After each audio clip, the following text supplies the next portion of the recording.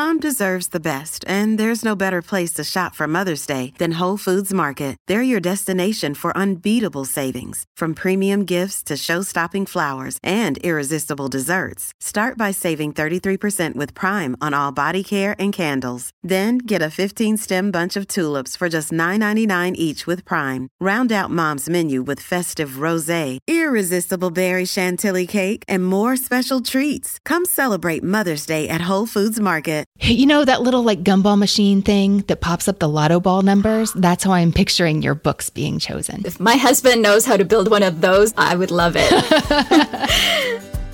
Hey readers, I'm Anne Bogle, and this is What Should I Read Next, episode 244. Welcome to the show that's dedicated to answering the question that plagues every reader. What should I read next? We don't get bossy on the show. What we will do here is give you the information you need to choose your next read. Every week we'll talk all things books and reading and do a little literary matchmaking with one guest. Today I'm chatting with reader Elizabeth Cooper about brain candy. That's Elizabeth's delightful term for books that are simply a good time. Killer premise, pages that practically turn themselves, and totally satisfying endings. Elizabeth's past as a reader holds some surprising twists and turns itself. And just wait until you hear about how she's been choosing her next read, because it is definitely a What Should I Read Next first. My job today is to recommend 3 books that will provide the full-body reading experience Elizabeth is looking for. And I gotta tell you, this book added plenty of titles to my TBR as well, not for the first time. All right, are you ready for some bookish brain candy? Let's get to it. Elizabeth, welcome to the show. Thank you so much for having me. I'm excited to be here.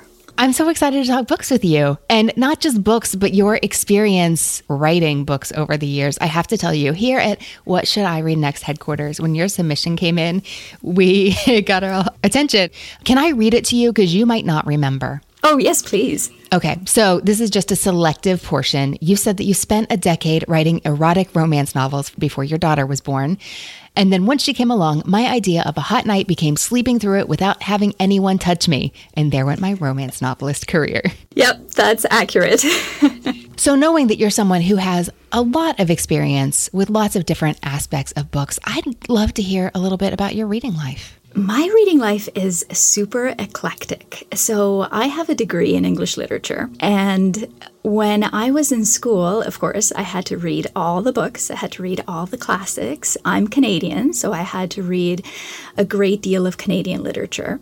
And so when I got out of university, I swore that I would never read a classic again. I just made myself promise that that was not going to be part of my reading life going forward. I rebelled by going the exact opposite direction, and I bought every Harlequin I could get my hands on. And that's where I basically started after I got out of university. I read all the romance novels, and then I read all the fantasy novels and all the science fiction novels. And it was just the more brain candy, the better. It was like I was making up for lost time. Well, that's so interesting.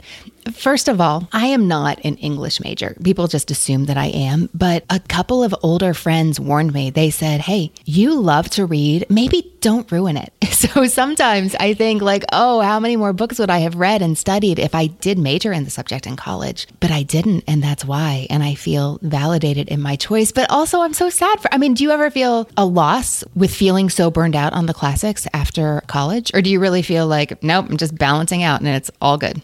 Yeah, I never feel a loss. I just feel super confident in my decision to move forward and just read whatever I want to read, whatever feels good to me. So these days, my reading life is so eclectic. I read a lot of fantasy, science fiction. I don't read romance anymore, which is interesting, and we can get into that if you'd like. But I read a lot of nonfiction. I read self-help. I read widely. I read literary fiction. I don't go into classics. When you were reading the classics in college, did you ever see yourself writing those books one day? Writing any books one day? It's so interesting that you asked that, because the beginning of my novelist career was actually in university, and I was taking a children's literature class. Part of our assignment was to write a children's story. And I had never really written fiction before. I wrote a lot of essays being in school, but I didn't write fiction. And I fell in love with the act of writing fiction. I can actually remember the story that I wrote. It was about a little girl who got lost in a fairy garden and ate a pear and had to stay there, which of course wasn't unique by any stretch of the imagination, but I just loved the process of doing it so much that I thought, wow, I could do more of this. What was it about it? I think it was just giving myself permission to get as creative and as wild as I wanted to, which is why even when I started writing erotic romance, I wrote paranormal subgenres most of the time. So I just wanted to get out of the world that I lived in. And I still want that from my reading life as well. But my writing life was very much about escapism. Now, you said that you have a slew of hobbies, but reading has always been one of your greatest passions. Practically, what does that look like in your reading life over the years? It was always the thing I went back to in times of stress. I would grab a book whenever the world just got to be too much. And as far as other hobbies went, I paint, I draw, I craft. But there's just something about reading. And again, I think I just go back to that need to escape that is fabulous for me. Now, having said that, when I had my daughter, I had really bad postpartum depression and I couldn't read for about a year. And when I say I couldn't read, I would open a book and I would reread the same paragraph for 15 minutes without being able to remember a thing I had just read. And it was so frustrating. And I remember thinking, will I ever be able to go back to reading? And it was such a loss for me that I couldn't do it. But I think I just needed to give both my brain and my body some time to heal. And then when I stopped forcing it, eventually it came back. Oh, I'm glad to hear that. And also, I'm so sorry. And how frustrating it must have been. Yes. And the more frustrated I got, the more I try to force it. And of course, that never works. Elizabeth, how did you discover the genres that you enjoy, the ones that you keep coming back to again and again? Fantasy is a big one for me, and I discovered that thanks to my husband. My husband and I have been married for 21 years, and I was 18 when we got married, so I was in university. And I remember reading all these classics and all these really heavy tomes and just being exhausted. And my husband handed me a Dragonlance novel. And I thought, what is this? And he tried to explain Dungeons and Dragons to me because he was really into it. And I just thought, that's crazy, but okay. I remember sitting on the couch and I devoured this little Dragonlance novel in a couple of hours. I came out of it as though I had just gone to a different world. And I thought, oh my God, I had no idea this kind of thing existed. It was like a whole wide world of fantasy had opened up for me. So that's how I got into fantasy. And then I stretched from there into science fiction. I had always liked both fantasy and science fiction in movies and TV shows, but I hadn't read it. Another genre I keep going back to is nonfiction, particularly self-help, but also just really interesting bits and pieces about the world. I recently read The Body by Bill Bryson, and I loved it. It was just so fascinating. I couldn't put it down. So those are the genres that I keep going back to again and again and again. That's not to say I don't read other things, because I certainly do. But if I want a comfort read, that's where I go. And also psychological thrillers. Love those too. I think there's just something about brain candy. Well, that's not everybody's idea of candy, though. That is a very good point. So a thriller has that puzzle element to it. But is that what makes it so enjoyable for you? Do you even know? These are not often things we articulate. We just know as readers, like, we find those books really satisfying and really fun. But oftentimes we're not asked why. No, and I love so much that you're asking this because it is making me think about it. And it's not the puzzle aspect. I don't even like puzzles, so it's definitely not the puzzle aspect. I want to say, again, it's about being in an entirely different world. When I read, I put myself in the main character's shoes, and I just love feeling that thrill of fear, but in a controlled environment. I imagine it's the same reason why people like to watch horror movies, which I don't, but I would imagine that if I was somebody who liked horror movies, that's why I liked it, because it gives me that illusion of control while still getting to experience something that is entirely out of my realm of knowledge and possibility. Okay, so we're going to be looking for books that take you places today. Yeah. Elizabeth, I'm ready to hear about your books. You ready to jump in? I am so ready. Let's do it. Well, you know how this works. You're going to tell me 3 books you love, 1 book you don't, and what you've been reading lately. And we'll talk about what you may enjoy reading next. Fantastic. All right, Elizabeth, what's book number 1? Book number 1 is Kings of the Wild by Nicholas Ames. This is a fantasy novel. It's the first in a series, and it revolves around a group of over-the-hill mercenaries. They were once part of the most renowned band of warriors in their realm, and now they're old, drunk, or all of the above. But when one of the band members' daughters is in trouble, she gets kidnapped, the rest of them have to rally to rescue her, and then chaos and adventure ensues from there. This book reminded me of all the reasons why I love fantasy. It's campaign Dungeons & Dragons at its very best, and it brought back every memory I have of falling in love with Dragonlance and World of Warcraft and Lord of the Rings. I adored the characters. Every single one of the guys in the band is so well crafted and so perfectly drawn. Throw in a few secondary characters who were just as magical, and I couldn't put this book down. One of my favorite aspects of this was the fact that the groups of warriors were actually treated like famous rock stars are in our society. So imagine if, say, the Rolling Stones had been monster hunters instead of rock and roll stars, but their fans were still diehard fans and knew everything about them. I just love that. That was so much fun. I haven't read this one, so I talked to a few readers I know who love sci-fi. I read a few reviews, and I just want to read you this little snippet from a Kirkus review. Eames has cranked the thrills of epic fantasy up to 11 with gleeful disregard for restraint or good sense.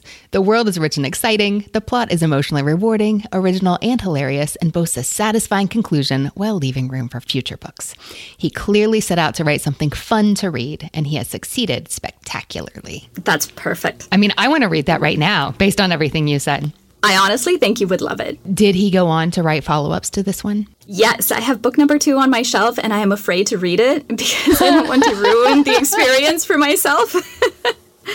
Well, that does sound like so much fun. Well, and I noticed this is a book that is constantly described by readers who love it as being fun to read. And I don't feel like it's a coincidence that you chose it as one of your favorites of the past 2 years.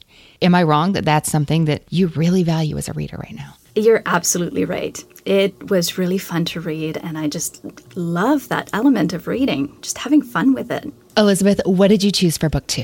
Book number 2 is Mistress of Rome by Kate Quinn. Now, I'm not typically a huge fan of historical fiction, but I adore ancient history. So give me a book set in ancient Egypt or Rome, and I'm all in. This particular book centers around Thea, who starts out as a slave for a spoiled, cruel mistress named Lepida. Lepida is very jealous of Thea, and she makes her life miserable, especially once Thea catches the eye of the most famous gladiator around, which is a man that Lepida wants for herself. Lepida casts Thea out of Rome, but Thea is very resourceful, and she ends up remaking herself as a singer and as a courtesan for Rome's elite. She catches the eye of the emperor, and she ends up having much more power in Rome than her former mistress does, which sets these two women on a collision course right up until the end of the story. And I fell madly in love with this book. It's so clear to me that Kate Quinn did an incredible amount of research. There's something about the scenarios, the characters, the environment. They all rang so authentic and true. I was so deeply enthralled while reading. I mean, I flew through this book in a couple of days, and I'm typically not a binge reader. What's really interesting for me about this book in particular is that when I read, I felt like I was living within the pages. Like it was me falling in love and me in the arena smelling blood and terror. And even as I turned the last page, I still felt like I was there. Like I could hear the screams of the audience in my ears, and I could taste figs, and I could feel silk on my skin. It was just this whole total body experience. Like, isn't that reading at its best? I don't know. It is for me. That sounds like an incredible reading experience. And I think it's interesting that you said that you're not usually a binge reader. What kind of reader are you usually? I would say I'm slow and steady. I read between 30 and 50 pages every night before I go to bed. So it takes me a little while to get through a book, depending on how long the book is. And I also never, ever read 2 books in a series back to back. Like I need something else in between. My husband and I were just discussing series rhythms yesterday for a bonus episode that's going up on our Patreon. So if you don't read them back to back, do you have a preferred rhythm? How do you tackle a series? I say tackle like there's this mountain you need to climb and not this pool that you get to dive into. But how do you approach a series? How's that? Okay, here's the other really interesting thing about me. I choose all my books randomly. I never ever walk into my library or bookstore or wherever and pick out a book and bring it home and read it. I pick up a book, I add it to my Goodreads list, and then when it's time to read something new, I go to my trusty randomizer and I plug in a number, and whatever that number pops up with is what I end up reading. And so this means that I might end up taking years in between reading the next book in a series. Elizabeth, this is a new strategy to me. I like it. How did this even occur to you to do? I mean, I understand that a randomizer is not a novel idea, but it is an unusual approach to your reading life. How did it come to you? I think I just started building out my TBR list, and my TBR list is pretty massive. So I started having trouble picking books. And I thought, you know what, I'm just going to take the decision making off the table altogether. Now, I will say that the only way this works is if the only books on your TBR are books that you are excited to read. Mm-hmm. Because every time a number comes up, I feel that thrill of, ooh, I get to read this. That's fantastic. Mm-hmm. If I didn't have that, then I would feel like I was being forced to read something, and it would feel like I was back in school. Have you ever had a number come up and realized, oh, I didn't actually want to read that book? On occasion, this happens, and I will just, I won't even put it back on the shelf. I will just take the book out of my house and take it off my TBR altogether, because I will know that this isn't something I'm ever going to be excited about reading. How many books are in your TBR? 3,000 physical books and a lot more digital books. So when you enter your fields into the randomizer, it's 0 through how many? 3,000. Well, no, it's 0 through, I think, 4,500 right now. My husband is a computer programmer, and he actually built me an app to keep track of all of my books. Oh, I love it. I know, and it has a randomizer feature built in. So all I actually have to do is push a magic button and a book pops up on my screen, and I just go and grab it. Oh, I can't wait to hear what you've been reading lately. Okay, tell me about book 3. Okay, book 3 is The 10,000 Doors of January by Alex E. Harrow. And this was a modern Mrs. Darcy book club pick, which was the only reason I picked it up. And I did so with some trepidation because I don't really read young adult. And while this book isn't actually categorized as young adult, I think it's historical fantasy, the teenage protagonist gave me pause. So this book is about January Scholar. She's a ward to a wealthy man and has a tumultuous relationship with her own father, who's often gone on long expeditions. She's quite different from those around her, both physically and in terms of her personality. She's adventurous and wild and curious, and she loves to read. So one day she finds a strange book, and it's a book that tells a tale that seems at once familiar and impossible, and it leads her on a journey of self-discovery unlike really anything I've ever read before. And honestly, I can't remember another time I sobbed so much while reading a book or became so interested in the characters and their circumstances. Actually, now that I think of it, it may have been while I was reading Tigana by Guy Gavriel Kay. Mm-hmm. I remember being just swept away and just desperate to read more while reading that. But while I was reading The 10,000 Doors of January, I was on a cruise, and I remember just being out on the balcony, completely ignoring my husband and my daughter because I just couldn't stop reading this book. I loved everything about it. I loved January, her mom and her dad, the secondary characters. I loved the writing. It's so lyrical and heart-wrenchingly beautiful, but not in a showy way, which I really appreciate. January's voice is so distinct and captivating. It's really the voice of a true scholar, I thought. And I really just enjoyed rooting for her and for her parents and just following her on the journey that she takes. It was, again, so much fun, but with that emotional punch that I wasn't expecting. I'm so glad you enjoyed it. That sounds like an incredible reading experience. And I'm so glad that you picked it up despite your hesitance to read about a teenage protagonist. And this is why I'm part of the Modern Mrs. Darcy Book Club, because I get to read things I wouldn't otherwise, and it's just so fun. I'm so glad to hear that. And she was so fun to talk to, too. Yeah. Okay. I'm really excited now that we're indulging our Alex Harrow fan club moment. She has a new one coming out this fall called The Once and Future Witches, and I can't wait to get my hands on it. I am so excited to hear that. You just made my day. Now, Elizabeth, I'd love to hear what you're reading now. And also, I'm desperate to know, were these randomizer produced titles? Of course they were. Absolutely they were. What I just recently finished is Sphere by Michael Crichton. This book has been sitting on my shelf for 20 years, and the randomizer finally served it up for me, so I was super excited. It was published in 1989. It was also made into a movie with Dustin Hoffman and Samuel L. Jackson and Sharon Stone, which I haven't seen yet, but I'm looking forward to.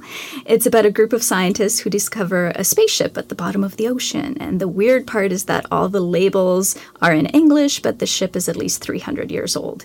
Of course, it's Michael Crichton, so it holds this alien intelligence that could kill us all. I enjoyed it. You know, I read a lot of writing books, and Michael Crichton gets referenced a lot in writing books. It's interesting to me how so many people who do writing or do story or plotting or critique for a living say often about Michael Crichton, nobody can do a premise like Michael Crichton. Just over and over and over again. His premises are amazing. There is something really incredible about his premises. And sometimes the books fall apart at about the halfway mark. You know, in this particular one, like the scientific explanation didn't quite hold together and the technology didn't quite make sense. But his premise was so good that I just had to keep reading because I had to know what happens. The first Michael Crichton book I read was The Andromeda Strain, and I read it when I was about 15 or 16. It blew my mind. I loved it so much. I still think about it sometimes, specifically because, I don't remember the details of the plot or how it ended, but I remember that the people involved in some kind of close-quartered situation drank the smoothie basically every day that had everything they needed, all their calories and nutrients. And sometimes when I'm traveling, I think, man, I wish I had one of those Andromeda Strain smoothies. That would be so easy right now. But I'm curious to go back and read it to see what, my current self thinks about my 15-year-old taste. But what else has the randomizer served up lately? I'm curious to hear what a monthly mix of books might look like for you. Oh, absolutely. Actually, let me just pull it up here. So right now, after Sphere, I went straight to Untamed by Glennon Doyle, which, again, I'm just loving. The one before that was Girls Stop Apologizing by Rachel Hollis. Before that, I read Dexter in the Dark by Jeff Lindsay, which I think is book 3 in the Dexter series. So, I'm getting quite far into this series, given how many books I have on my TBR. I'm always surprised when a Dexter book pops up. I've also read Force of Nature by Jane Harper. Maybe You Should Talk to Someone. Since We Fell by Dennis Lehane. Yeah, those were my recent ones for the last couple of months. And are hitting those genres that you said you enjoyed, which I imagine is no coincidence because that's everything there, right? Yes, exactly. So pretty much everything on my TBR is in my happy place. Elizabeth, is there anything you want to be different in your reading life? We talk so much about my randomizer method, but I would really love to be more intentional with the way that I choose my books. I'm finding that even though I have a lot of books on my TBR that are in the genres that I enjoy, I also get a lot of books and I start a lot of books that don't really do it for me. I would love to maybe change those percentages a little bit. I now find that about 50% of the books that I grab they're okay, but they're not amazing. They don't give me that reading experience I'm looking for. And I'm thinking that if I could be a little bit more intentional with what I choose, then chances are good that I will have that experience more often.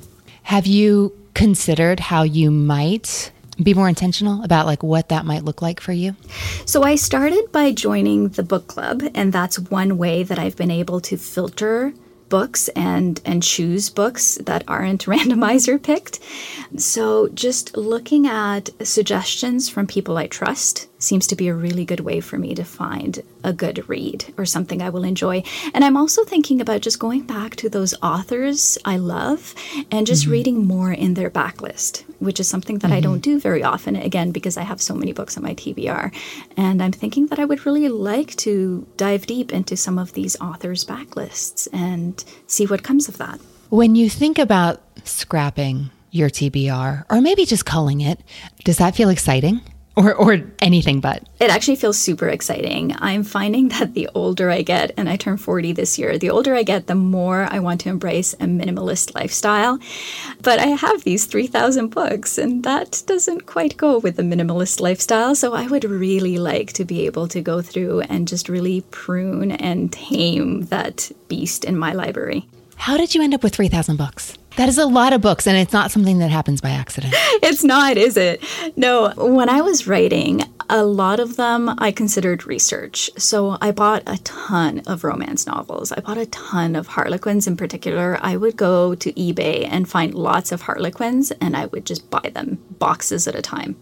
And then I would just go into used bookstores and library sales. And my library has this amazing sale that happens once a month. You can buy, I think it's a paperback for 25 cents. So I would walk out of there with, 40, 50 books at a time, because come on, who can pass up a bargain, right? I mean, those library sales are magical, but also serious trouble. Yes. Okay, so you've contemplated maybe clearing the shelves a little bit? Absolutely. I would really like to get down. I mean, in my ideal world, I would like to have a physical TBR that's under 100 books. I think that might be stretching it a bit, but that's my goal. I would love to get there.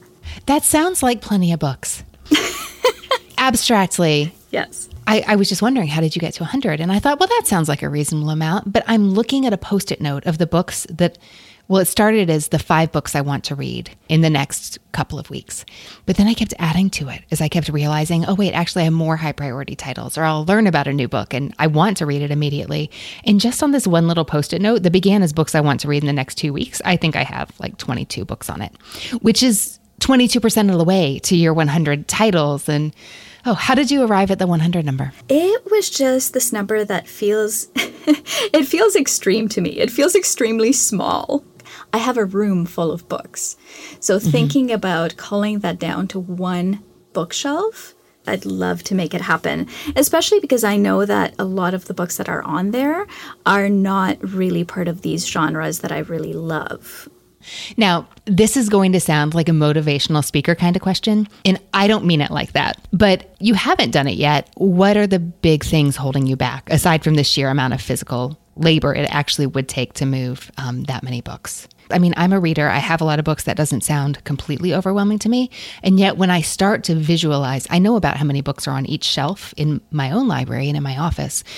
And I need a room several times that large to hold 3,000. Yeah, that's that's a lot of books. Yes. So there are many reasons not to move forward. What are the big ones for you? I think I have this fear of running out of reading material. Yeah. I think, oh no, what if I somehow get through all 100 books and then I won't have anything to read? And so having that many books makes me feel like I will always have something to read. I have my own library in my own house, which, by the way, has come in very handy while the libraries have been closed. You're not going to run out of reading material. No. Maybe not for several lifetimes. No, not for several lifetimes, for sure. And I think that's part of it. The other part, of course, is just the amount of time commitment. And then I think, what am I going to do with all these books? Like, I will physically have to take them somewhere. I will physically have to donate them. Or my daughter's school has a book sale every fall. So, I mean, I could just pile them up and save them for the book sale. They'd be thrilled to have them, I'm sure. They could just host it at your house. They could.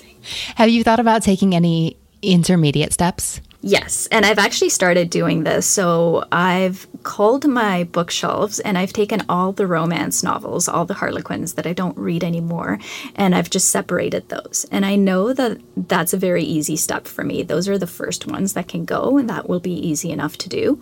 And from there, I will probably be left with somewhere close to 1,500 maybe. Which still sounds like a lot, but it'll No, but that's huge. I mean, that's 50%. Yeah, it's half of my collection. Okay. I can start there. High fives. High fives all around.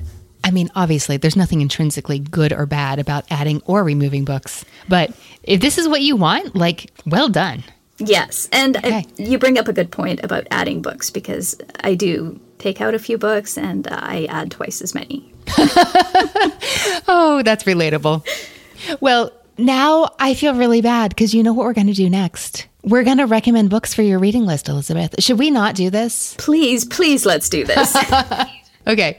Well, I'm curious to hear what you say about this, because the first book that occurred to me is you're talking about how you want reading to be fun and just an enjoyable experience and to take you into somebody else's problems in a controlled kind of way. I thought about a fairly new romance novel. And the reason is that so many readers have said, oh, I just read this whole thing with a giant smile on my face. It just made me so happy. I mean, really hard stuff happens in this book, but there's so much funny, witty, banter where you just think, oh, I want to be best friends with these people? That would be so great. But you don't read romance anymore. And I would love to hear a little more about that. So remember how I said that when I was in university and I came out and I said I'm never doing that again because I overdosed on it? I had the exact same experience when I was writing romance. When I was writing romance, I only read romance. I considered it research for my writing. I wanted to know what was going on in the industry, who was getting published, what kinds of themes kept coming up. I read a lot of romance. So once I decided that I was no longer going to be writing romance, I also made the decision to read other things. I felt like I had gotten enough of that and I wanted to move on to something else. That makes sense. So most readers parcel out a genre over the course of many years or even a lifetime. But you got yours in a concentrated decade. Yes, exactly. Elizabeth, how long has it been since you closed the metaphorical book on your romance career? It's been 6.5 years, which is exactly how old my daughter is. Readers, I think it's worth mentioning here that Elizabeth wrote under a pen name, as many authors do for privacy reasons. So if you go Googling Elizabeth Cooper novels, that's not going to get you anywhere. That is why, and we ask that you respect that.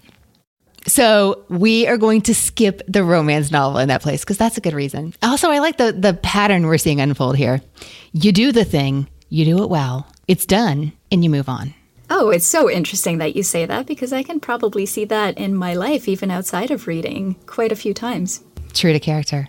But you're not done with fantasy, right? No, definitely not. Okay, because I got an interesting urban fantasy that I'm not sure whether I should be hopeful that you've heard of it and it's in that randomizer somewhere and maybe you'll give it a special spot and pull it out, or maybe you'll just be really excited in 2027 when it pops up as it's turn to read. But the book I'm thinking of is Trail of Lightning by Rebecca Roanhorse. Do you know this one, the series? No. I don't know if it's good for you or not, but I'm happy that this is a new one to you since you do love all the fantasy and sci-fi. Sometimes this book gets categorized as cli-fi, climate, dystopian, end of the world, fantastical fiction, but we'll get to that in a second. This is the first book in a trilogy. It's incomplete. Book 2 is out. Book 3 is, I think she's been posting on Twitter that she's on deadline right now, so leave her alone. She's not going to respond because she's got to finish and turn this thing in. But the trilogy is called the Sixth World Trilogy. The origin of that sixth world idea is traditional Navajo stories. Roanhorse is herself Oke Owenge. She lived for several years in the Navajo Nation. She's married to a Navajo man, and their child is Navajo. This is an Indigenous Own Voices story. And she says that similar to other indigenous worldviews, they believe that there have been multiple iterations of the world we're living in now. So truly in contemporary time, we're living in the fifth world, or she says some say fourth, it's regional, which one you believe, but it's not the sixth. So what she says is she was inspired to think like, well, what if this world ended in this cataclysmic environmental event?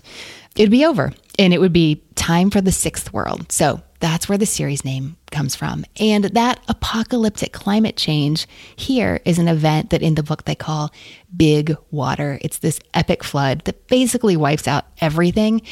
And as the story unfolds, you learn more about what happened and how it changed life as this community knew it. That's the backdrop.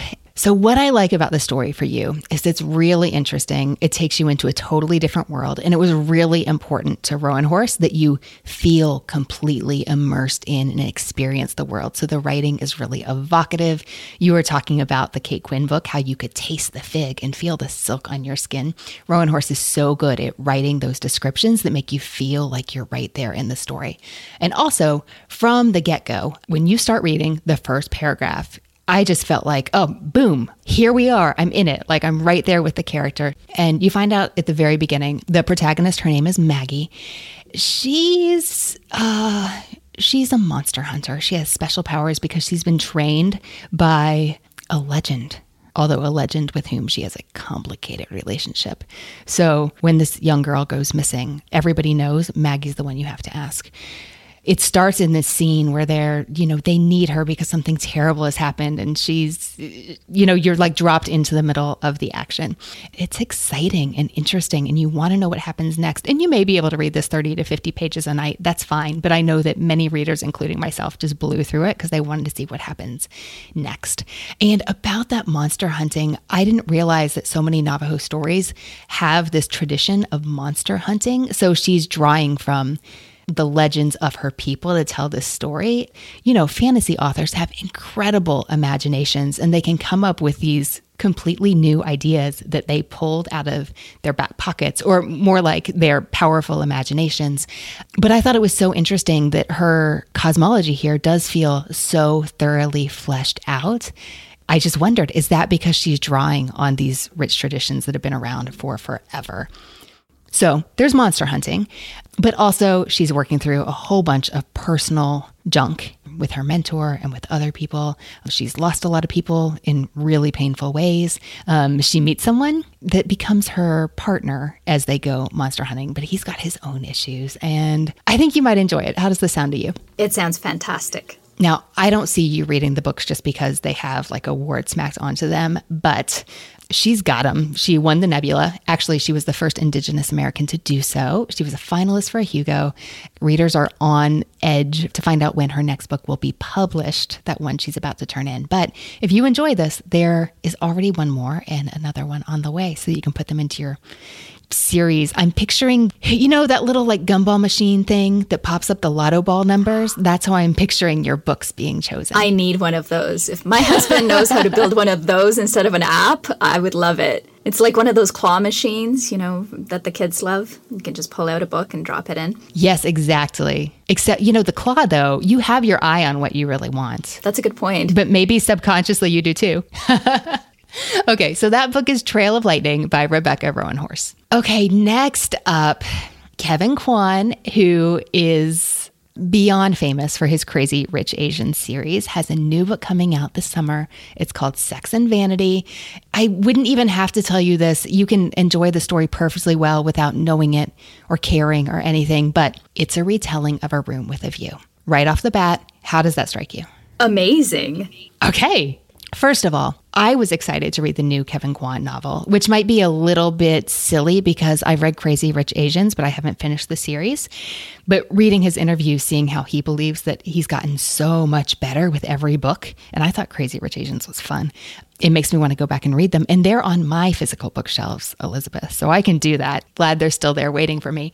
But he loves A Room with a View. And he said in many ways, this book is an homage. It's been a huge influence in his life. He's always loved Forster, but also the first time he saw the film, the Merchant Ivory version with Maggie Smith as Charlotte and a very, very young Helena Bonham Carter as Lucy, it made a big impression on him. It also reminded him of people he knew in Singapore, particularly an aunt that he was really close to. So he said that he's been thinking about writing this book for 10 years, or actually maybe very, very much longer in his subconscious. And it was time to write another book. And this is what he chose to do. And he wanted to be very clear, like, this is not Crazy Rich Asians Part 4. This is something entirely different. So in this book, Lucy Tang Churchill is 19 years old. She is a woman of privilege, of course, because it's a Kevin Kwan novel. She's half Chinese. She's half WASP. And she goes to Capri to attend her also very rich friend Isabel's wedding. And when she's there, she meets a guy named George. He's rich and he's handsome. He's a Chinese-Australian surfer. And she's into him and thinks he's interesting. They hook up. The 2020 update for George kissing Lucy in a field like he does in that Merchant Ivory movie or in the novel is not what I expected. Drones are involved. But they don't see each other again after that. The rest of the time in the over-the-top wedding in Capri until 4 years later when their paths cross again in New York City. Only now she's engaged to the horrible Cecil, which you know if you've read A Room with a View. But again, it is not essential that you do so or know anything about it. I didn't know going in that this was a Room with a View retelling. And I was reading, I'm like, oh, there's a Lucy here and her aunt's name is Charlotte. Wait a second. And I slowly realized, oh, that is totally what's happening. And I was here for it. He satirizes culture so well, but he's not mean about it. He wants you to have a really fun reading experience. That is the emotion he's after, which is why I think this could be a really excellent pick for you. That sounds perfect. I'm going to love this, I'm sure. That is Sex and Vanity by Kevin Kwan. And again, that will be out summer 2020.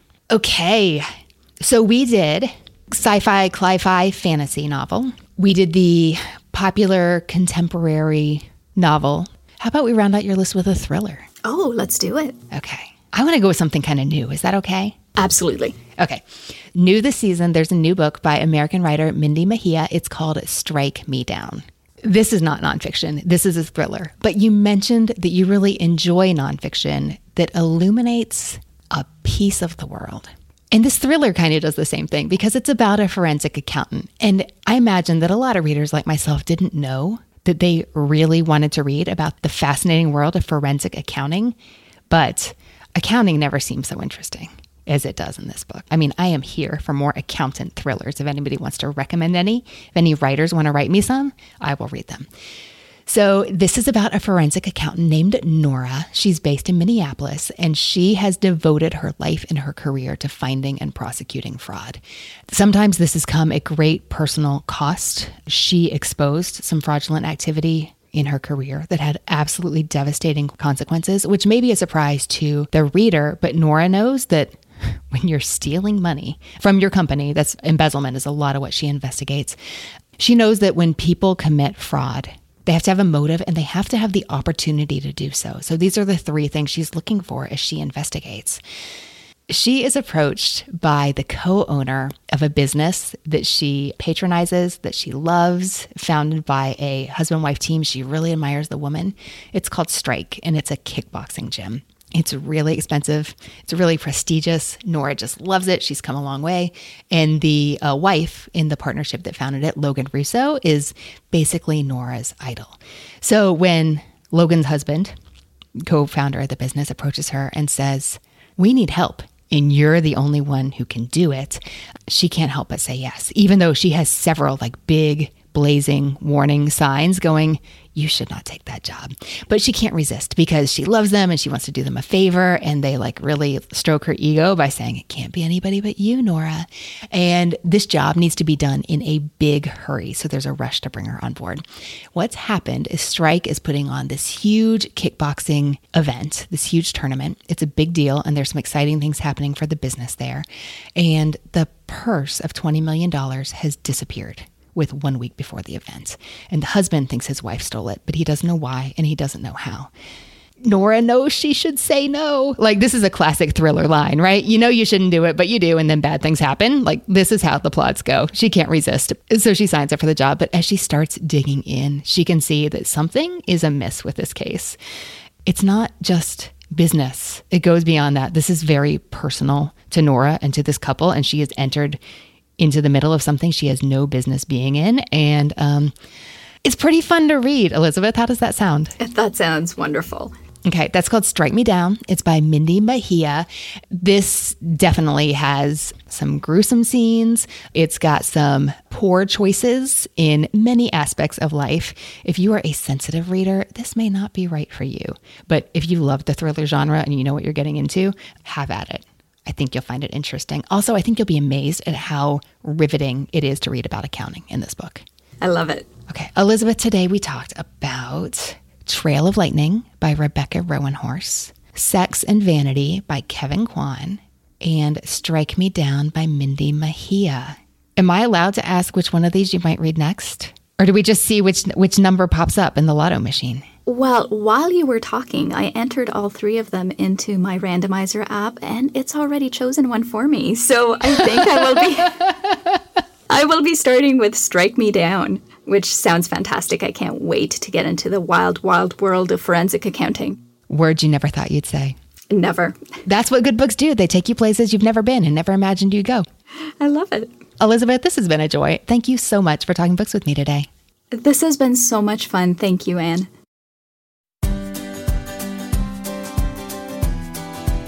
Hey readers, I hope you enjoyed my discussion with Elizabeth, and I'd love to hear what you think she should read next. That page is at whatshouldireadnextpodcast.com/244, and it's where you will find the full list of titles we talked about today. We found out that many listeners don't know that we've been making transcripts of every episode available for 18 months now. Go to the show notes, whatshouldireadnextpodcast.com, find the episode you're looking for, download the transcript on that episode page. You can find Elizabeth on Instagram at flutterandsprout, spelled out, flutterandsprout_Elizabeth. We'll put that in the show notes too. Subscribe now so you don't miss next week's episode in Apple Podcasts, Google Podcasts, Spotify, and more. We will see you next week. Readers, connect with me on Instagram @AnnBogle and follow our All Books All the Time account, What Should I Read Next, on that same platform. Check out my books, I'd Rather Be Reading, The Delights and Dilemmas of the Reading Life, perfect for any book lover, and my latest, Don't Overthink It, which just might be the book you and your reading life need in these wild times. Our newsletter subscribers are the first to know all the What Should I Read Next news and happenings. If you're not on the list, you can fix that now by visiting whatshouldireadnextpodcast.com/newsletter. Sign up there for our free weekly delivery. Readers, ratings and reviews make our bookish hearts sing because they help new readers find the show thanks to those podcast algorithms. Please take 2 minutes and give us a review. That's a simple, tangible thing you can do to support the show and fill our readerly hearts with joy. Readers, it's a twofer. Go to your Apple Podcast app. It's so easy. Please leave us a 5-star rating and a few kind words. It would mean the world to us and to your fellow literary lovers. Thanks to the people who make the show happen, What Should I Read Next is produced by Brenna Frederick with sound design by Kellen Pekacek. Readers, that's it for this episode. Thanks so much for listening. And as Rainer Maria Rilke said, how good it is to be among people who are reading. Happy reading, everyone.